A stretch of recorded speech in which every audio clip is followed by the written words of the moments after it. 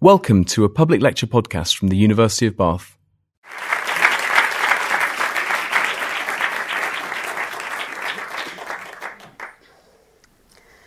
So, I'll talk today about social media.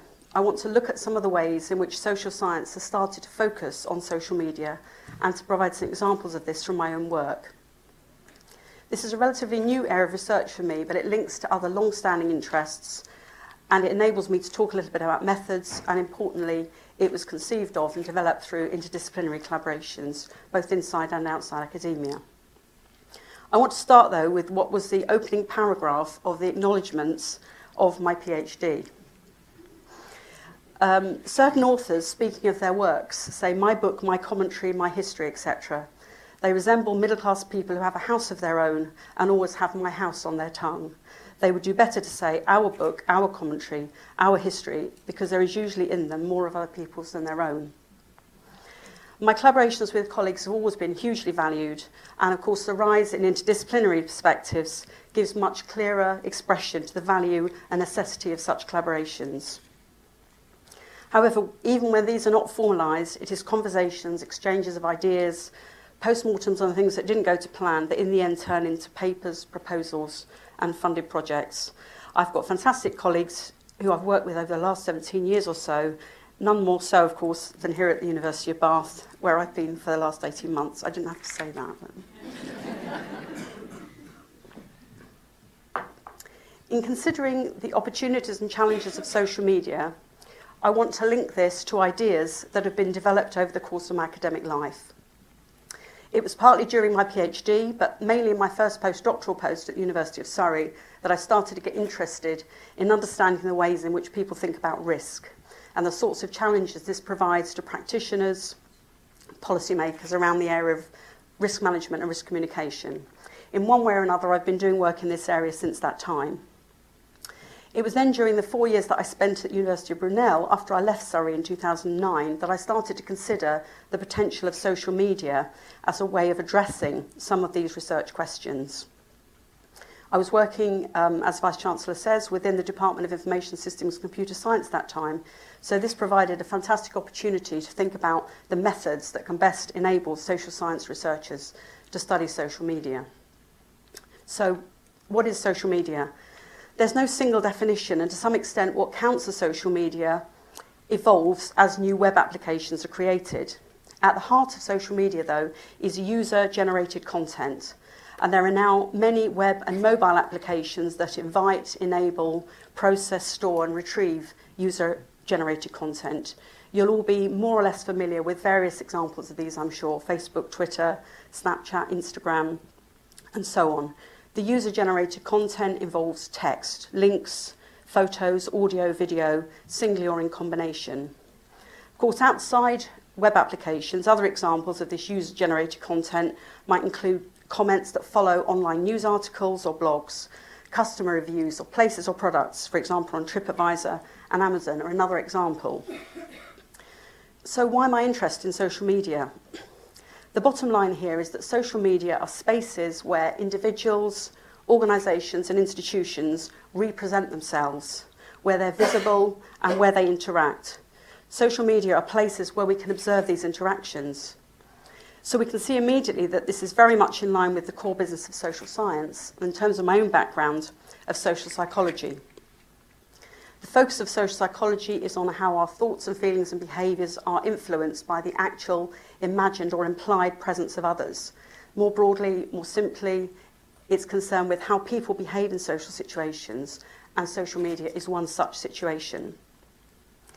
Before exploring the interface between social media and risk, let's look in a bit more detail at Twitter, as that is the social media platform that I'll be referring most to in the work that I'm talking about.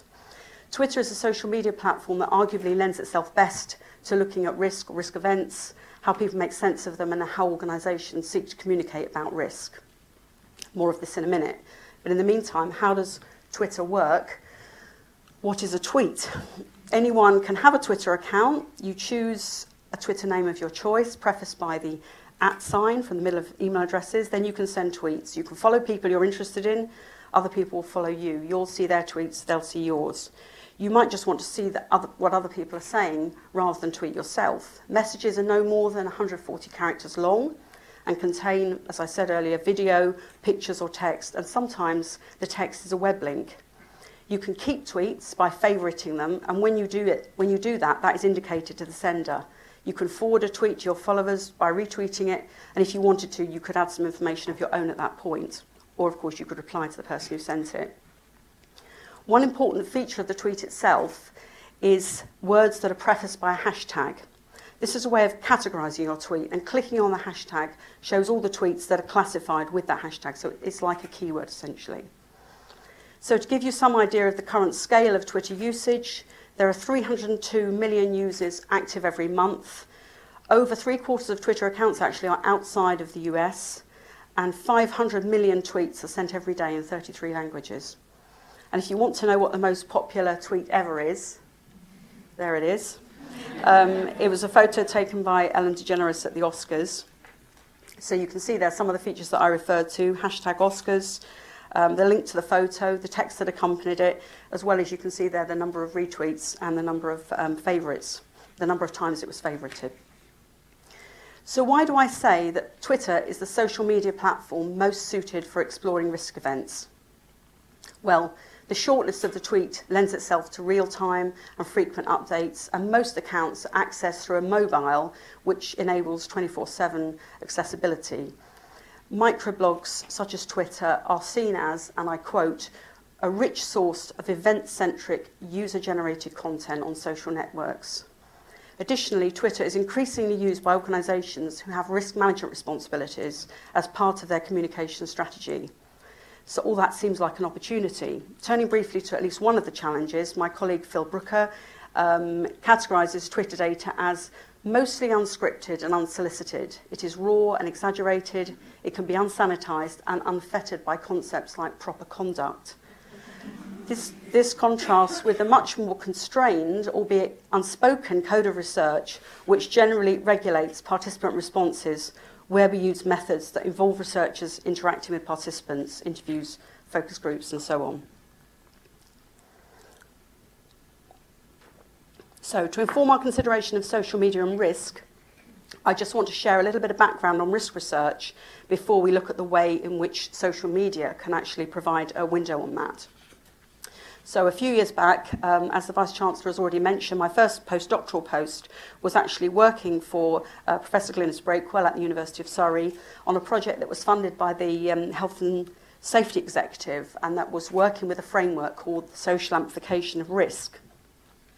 The reason why this framework was assembled by its authors was in order to explain really why some risk issues get a lot of attention in society and others don't.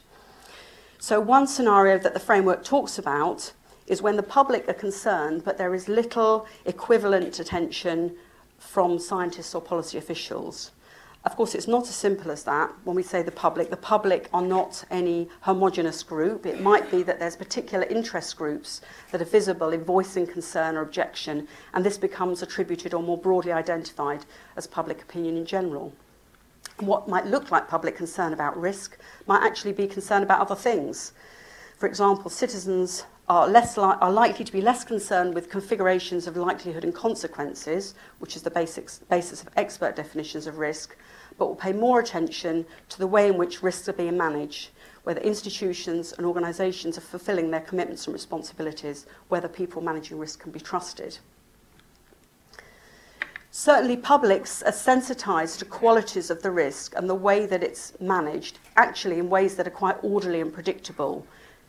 We as the public are more likely to be concerned about unfamiliar events, where problems are seen as man-made, where there's someone to blame, when issues can be presented in terms of human interest stories, and so on. So examples of societal risk issues where public concern has been characterised, at least by some experts, as unwarranted or excessive, would include siting of hazardous facilities like incinerators, possibly nuclear power, the MMR vaccination issue, and perhaps genetically modified foods. So the social amplification risk framework also considers the opposite scenario.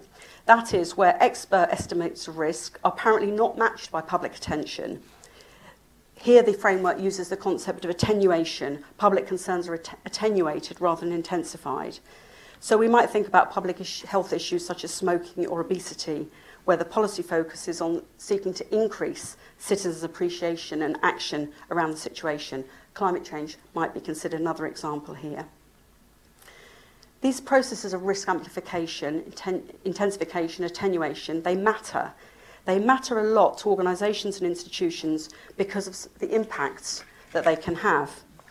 These impacts, for example, products being withdrawn from the market, reputational damage, loss in property values and so on, can sometimes actually affect things that are ostensibly unrelated to the initial issue. When the social amplification and risk framework seeks to explain these patterns of intensification, attenuation around risk, the media are actually key. Given our lack of first-hand experience of most of these risks, the way in which we learn about them is often through the media and what SARF, Social Amplification and Risk Framework, terms stations of amplification. These can be individual, they can be individual people, but they can also be social stations of amplification like institutions or like the media. The media, and of course there's very many different types of media, play a big role as a station of amplification, either intensification or attenuation. And the role that the media have in representing risk has been one of the main lines of research to come from the social amplification framework. The way in which the media influence us is not straightforward. In fact, there's a great deal of evidence showing how people are active in making sense of the media. They don't just soak it up in an unthinking manner. It chimes with the agenda-setting function of the media. It's not that we think what they tell us, more that they tell us what to think about. So media coverage is informed by and actually seeks to resonate with our own values and preferences. We also know that as well as content, quantity of media coverage is important, and there's some evidence that greater coverage is associated with greater perceptions of risk independently of the way that the risk is actually reported. So this is where social media come in. Though academic outputs relating to social media are growing exponentially in many areas, even of social science, almost none of this relates to risk perception, where the focus has been still very much on traditional media. I'd like to outline some of the work we've been doing here, and I first want to just put up a slide that just shows the general approach that I want to situate the rest of what I want to say within. So, as academics, we're looking at this issue through a lens that is provided more or less tightly by theory. But what is it we're actually looking at through that lens? In part, we're looking at social media data itself. In terms of today, what I'm talking about, in part, we're looking at Twitter data. But there are lots of other very relevant questions that require other sorts of data to answer them. For example, how do organisation functions and policies change to increase engagement with social media? What questions do organisations ask of the social media data they collect, and why? How do people attribute credibility to claims made on social media? All of these areas require our research attention, and we have to look at them as well as at the data itself. So as well as asking what are we looking at, we also have to ask how are we going to look at it? What methods do we need to do that?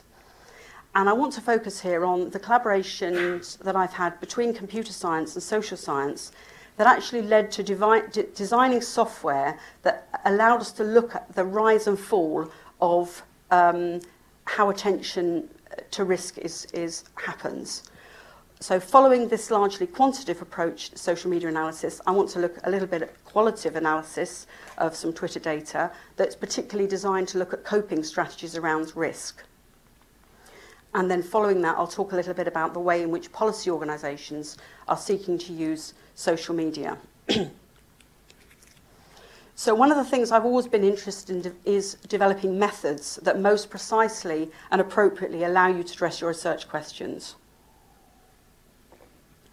So as I've implied in relation to social amplification and risk framework, one question of interest both to risk scholars and to risk managers is to understand a bit more it is about why risk issues take off in the public consciousness. One method that would seem to be particularly promising in characterising the dynamics of this process is layering different types of data against each other with a view to identifying and exploring some of the dynamics. We did that initially back in the Health and Safety Executive project that I referred to, and saw how layering different sorts of secondary data against each other allowed us to develop some hypotheses about the process that might help to explain the patterns, or indeed sometimes we saw patterns that actually run counter to what we might expect from predictions derived from the framework. So now let's run with this layering approach and bring social media into the equation. So on a European FP7 project that I was involved in called Food Risk, one study where we were working with colleagues at University College Dublin was, as part of that, we wanted to look at the rise and the fall of traditional and social media coverage across the sequence of events around the contamination of Irish pork with dioxin. This happened, the actual incident was during 2008.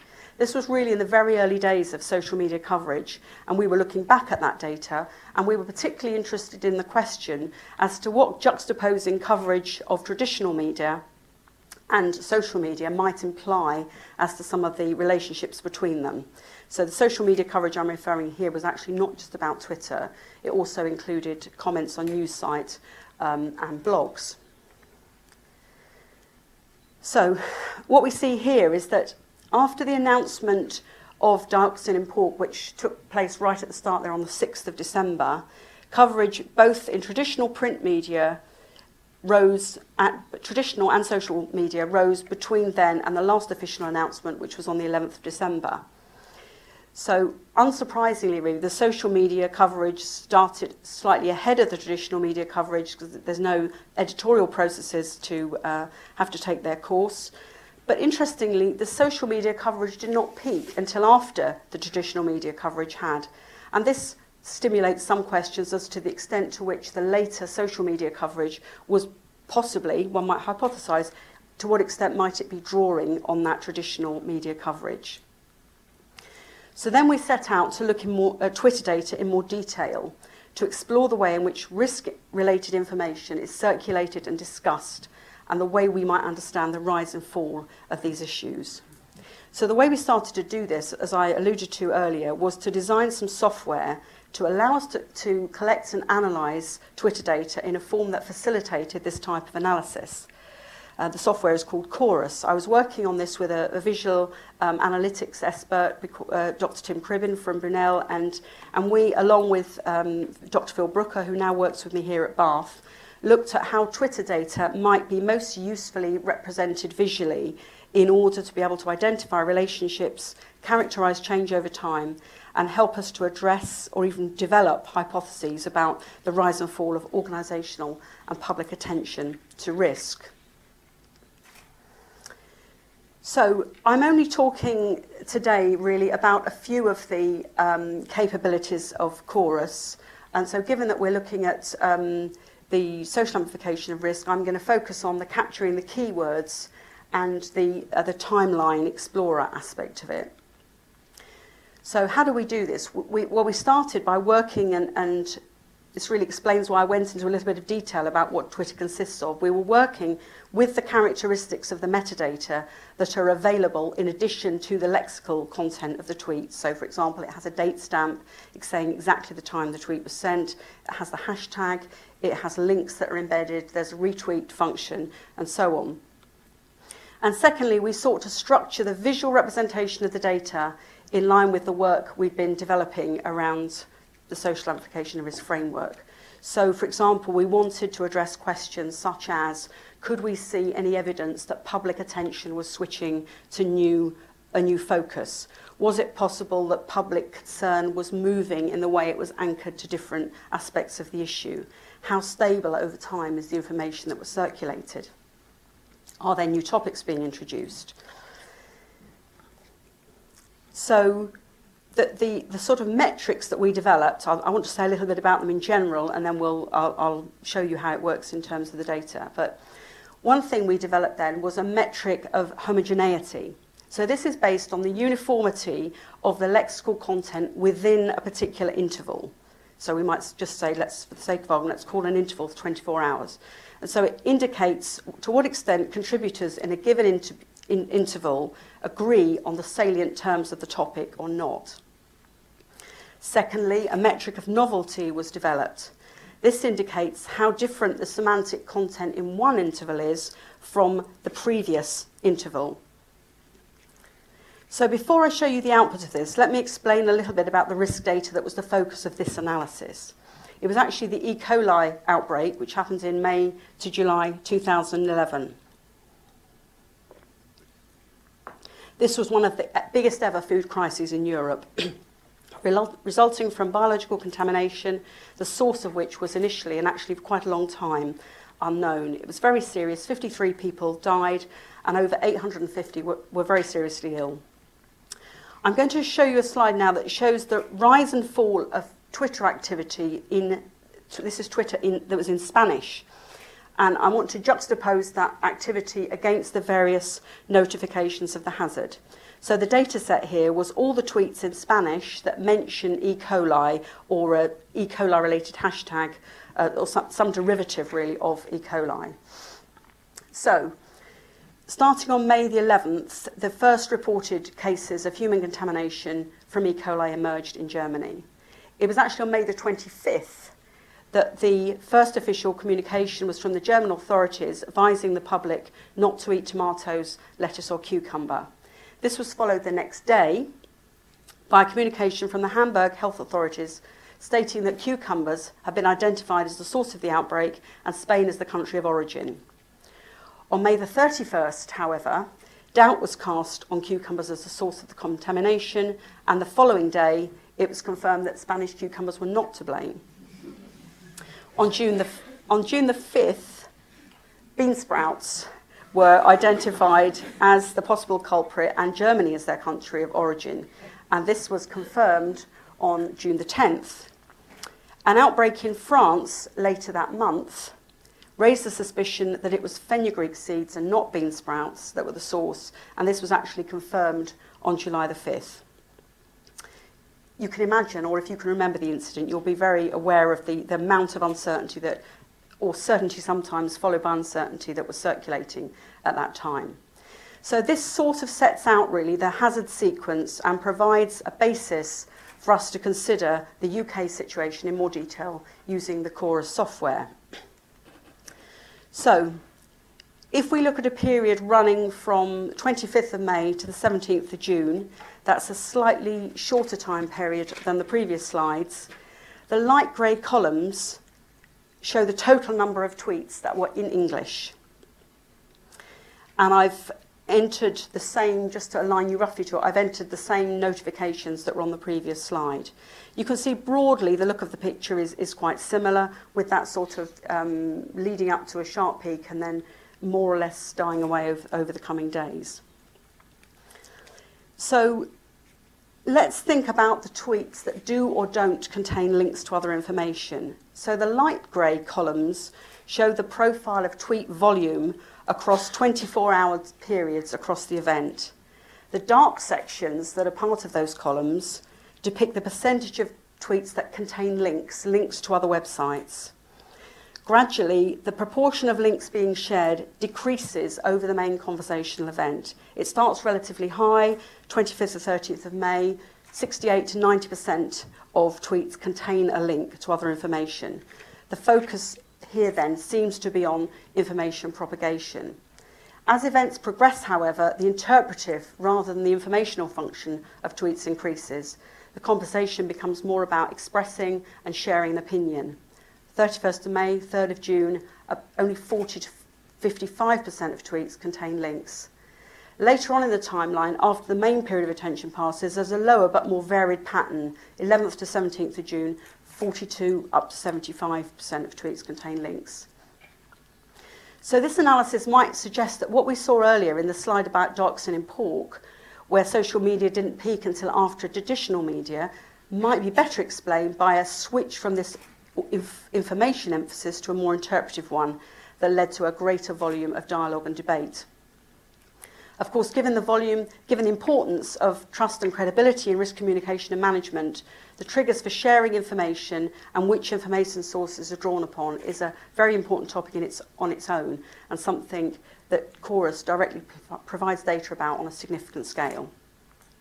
I've picked out some examples here to illustrate the different focus of these information and interpretation-focused tweets. So these information-focused tweets were very early on, right from the 27th of March. It's very early days, and actually, I've taken the names of the people sending the tweets out, but you can see that they're very much focused around information. They're containing links. There's quite a few that are actually from food producers, manufacturers, and retailers, and so on. And that's the information sharing focus. Clear contrast, which I'm intending to make with these illustrative tweets, is the more interpretive focus that you see 6 days later, and you can see the sorts of things that people were saying that where really the theme is much more about personal observation and reflection. Okay, so now let's turn to one of the other metrics that I referred to, which is this question of novelty. So we'll go back to the other slide. Sorry, I haven't got my specs on. So there's an overall, so the novelty is depicted in the red line. And you can see there's an overall increase in novelty depicting the red line through the main conversational event, but with some notable peaks and troughs, which I've highlighted there.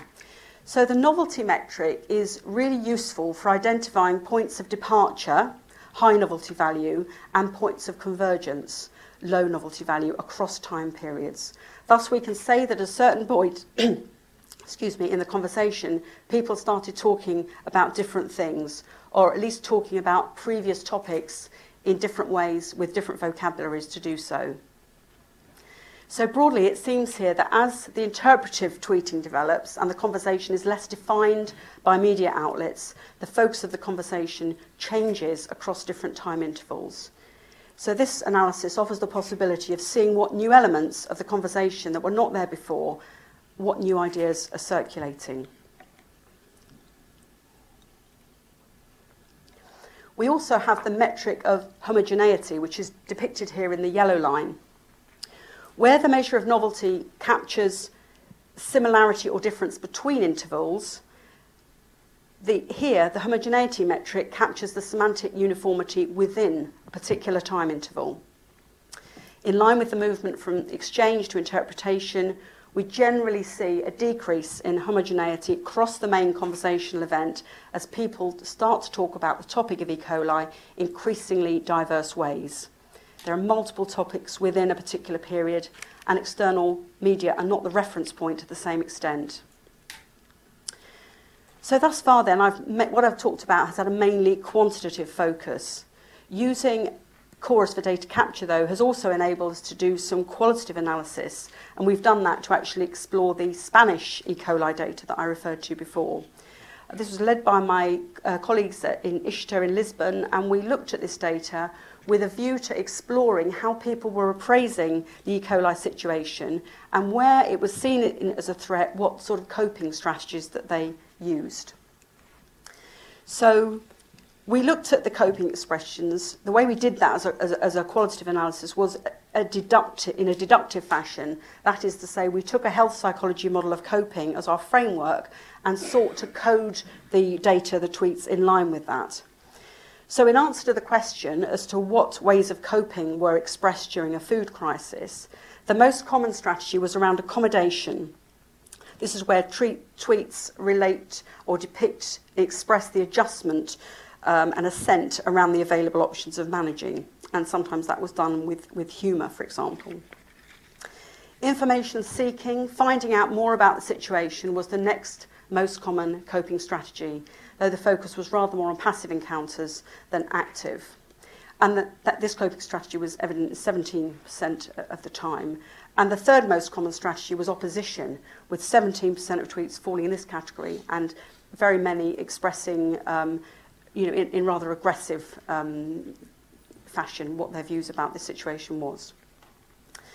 Of course, options for coping are not just shaped by the individual's resources, they're also shaped by the resources that may be or may not be provided by the context. So you'll remember that one very obvious aspect of the E. coli crisis was this uncertainty about what caused the infection and which country that the cause of that was associated with. So in the earlier period, there was greater certainty that Spain and Spanish cucumbers were responsible. In the later period, this became increasingly uncertainty. So what we wanted to do was to explore whether there was any evidence in Twitter that coping strategies were in any way attuned to this uncertainty. So we identified early on the two periods. The first period where there was some certainty that actually it was Spanish cucumbers that were responsible, and then after an announcement where that wasn't the case, then there was some uncertainty introduced as to what the cause was. So we separated that into those two areas. And what we found was that there was a significantly higher proportion of coping expressions during the period when it was uncertain whether the Spanish cucumbers were to blame. And one difference in terms of the actual coping strategies, really pretty much the only difference actually, was that there was many more oppositional coping strategy tweets that were expressed in that period of uncertainty. So let me sum up what we've talked about so far. The combination of social science and visual analytics has led us to articulate some of the features of the social amplification of risk framework and to develop the layering perspective to, in the first instance, juxtapose social media data against various hazard notifications. Distinguishing between tweets with or without links was suggestive of a useful distinction at different phases of the hazard sequence between information provision and interpretation. The metrics of novelty and homogeneity revealed points where the interpretation of events shifted to more or less of a degree. And finally, we talked about expressions of coping in Twitter and how there was evidence to suggest that these were sensitive to changes in the uncertainty of the context. So the second area of work that I want to share with you rather more briefly relates not to Twitter or social media data themselves, but rather to exploring how organisations seek to engage with social media and start to do social media in pursuit of their objectives around communication and managing risk. So let's just go back for a minute to the diagram that I introduced earlier. So far, the focus of what I've talked about is on the top block, where we've been looking at the Twitter data itself. But I've tried to argue that it's actually important alongside this to look at the way in which people set out to use social media and the way that they actually do use it. And so I want to tell you here a little bit about some of the research we've done about how organisations responsible for managing risk use social media. The organisation that I'll focus on here is the Food Standards Agency. This is the government body responsible for food safety and food hygiene. And in fact, probably the FSA have the most sophisticated use of social media across government, national government departments and agencies. So they're an interesting case to consider. So here it's the organisation and their use of social media that are the object of research attention, not the analysis of the social media itself. So if we refer back to the social amplification framework just for a moment, bear in mind that the FSA are functioning in terms of the social amplification and risk framework as a social station of implication. One question we can ask here is what structures, what values, what aspirations are shaping their communicative practices using social media? We've done some case study work in this area using interviews and documentary analysis, again as part of the Food Risk Project, and in particular working with one of my colleagues, Panos from Queen Mary's London, as well as the team in Dublin. So firstly, social media is seen to enhance organisational responsiveness and to enhance public perceptions of organisational responsiveness.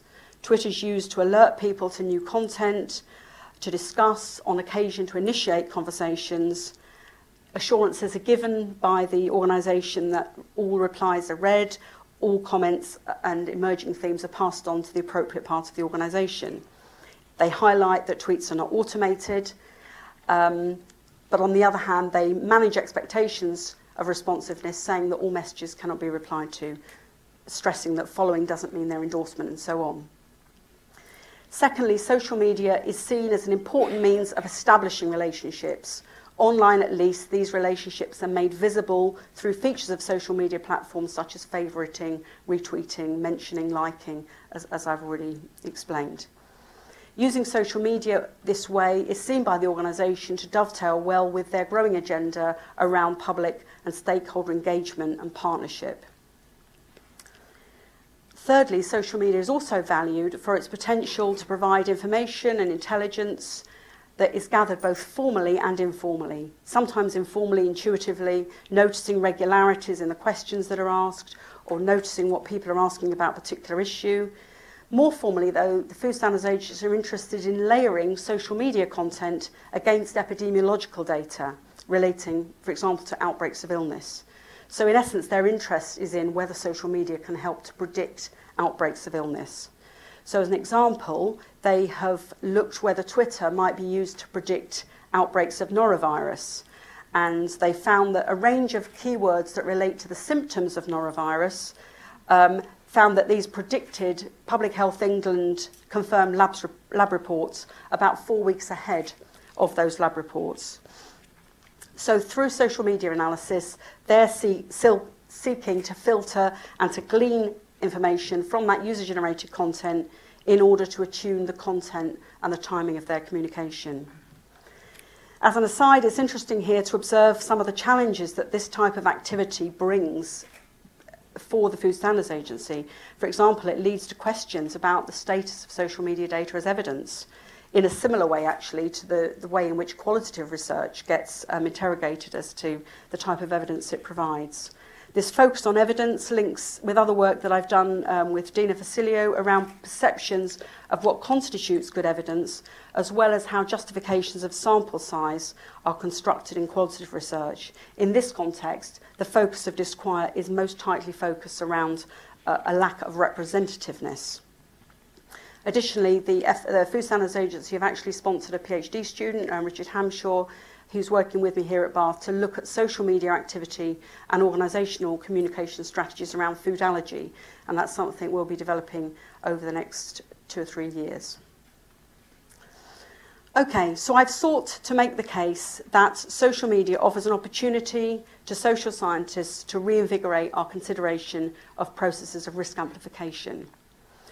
I've argued this can in part be done by social media data, but also by looking at organisational practices in this area.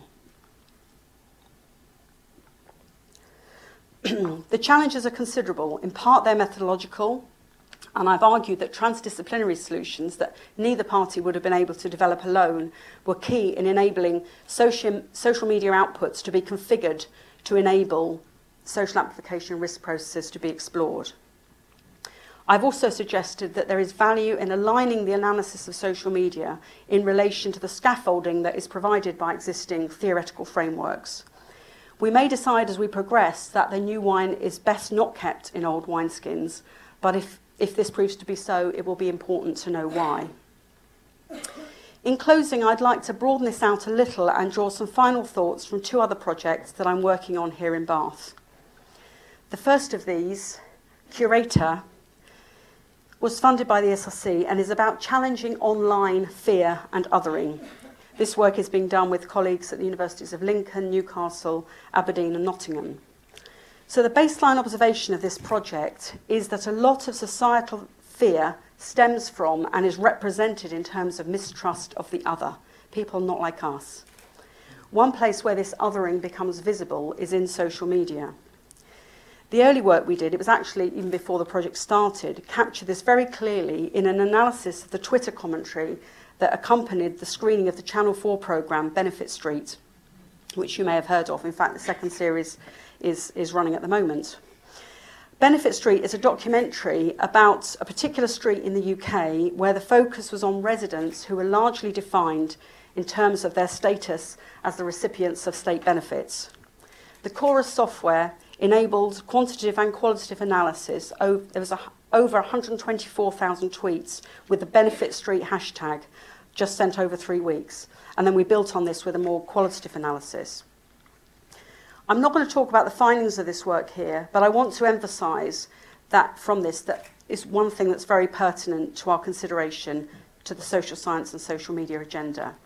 One thing we clearly saw in the analysis of the Twitter data was that as well as othering benefits claimants, there was also opposing talk that drew attention to the far bigger problem was that of abuse of the tax system. We saw that these 2 discussions rarely overlapped. This raises the question as to what sort of interventions could be designed to promote encounters between these opposing views and how to encourage debate and contestation between them. So this work re-emphasises the relevance of social media for illuminating what in this instance is a long-standing social psychological preoccupation actually around prejudice and stigma, but it also presents the challenges of designing opportunities for more empathetic engagement. As an aside, is one of the proudest moments of the project so far was that, has to be worth something in terms of impact, when the project launched, got a headline in the Daily Star on the day that it actually launched.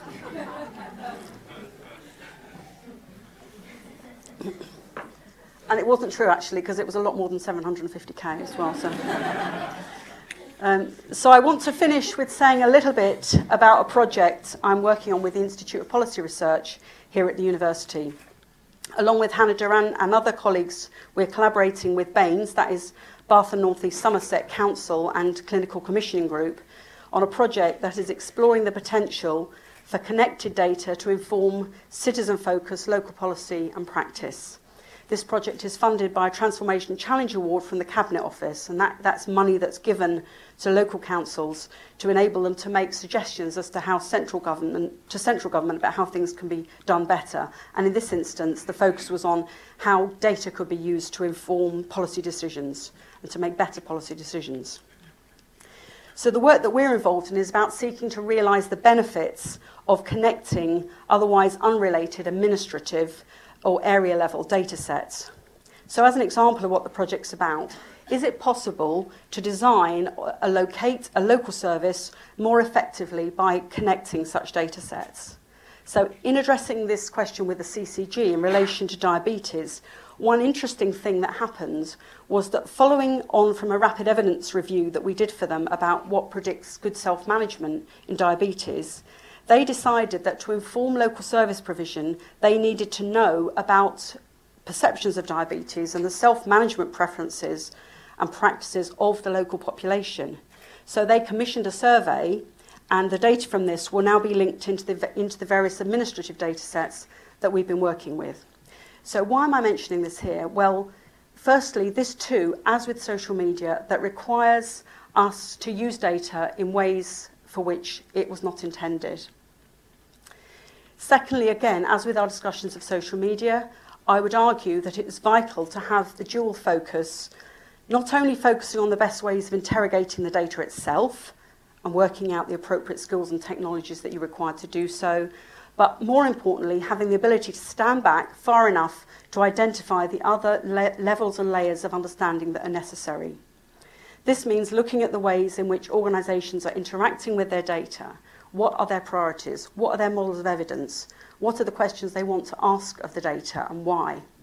Looking above that further, as it were, organisations themselves are working within systems that are constrained, in this instance, for example, by information governance regulations, which are in turn shaped, at least in part, by perceptions of concerns around data security and privacy. And then looking below the level of the organisation, we're back to where we started in terms of recognising data that help us articulate psychosocial processes that will shape individual and group behaviours around self-management in this instance. It was great and actually unanticipated on our part that the value of this level of analysis for informing service design and delivery was recognised by the CCG themselves in that commissioning of the patient perception survey. Whether the focus is on social media data or other types of big, open, connected data that are messy, partial, not fit for purpose, social science is key to interdisciplinary initiatives to take advantage of the research opportunities they offer with clear sight of the accompanied challenges. So, having started with the opening clause in the acknowledgements of my PhD, I want to finish with the sentences with which my PhD acknowledgements closed. Of course, I hope, as I've made clear, there are now many additional people to acknowledge. It's not that funny. There are now many more additional people to acknowledge in their contribution to my work. New friends, new colleagues, most significantly my partner Sue, but those initial acknowledgements remain pretty much the same as they were today. My family, Diet Coke, Crystal Palace. Simply, there is a change in the length of my indebtedness. So, thank you very much for listening.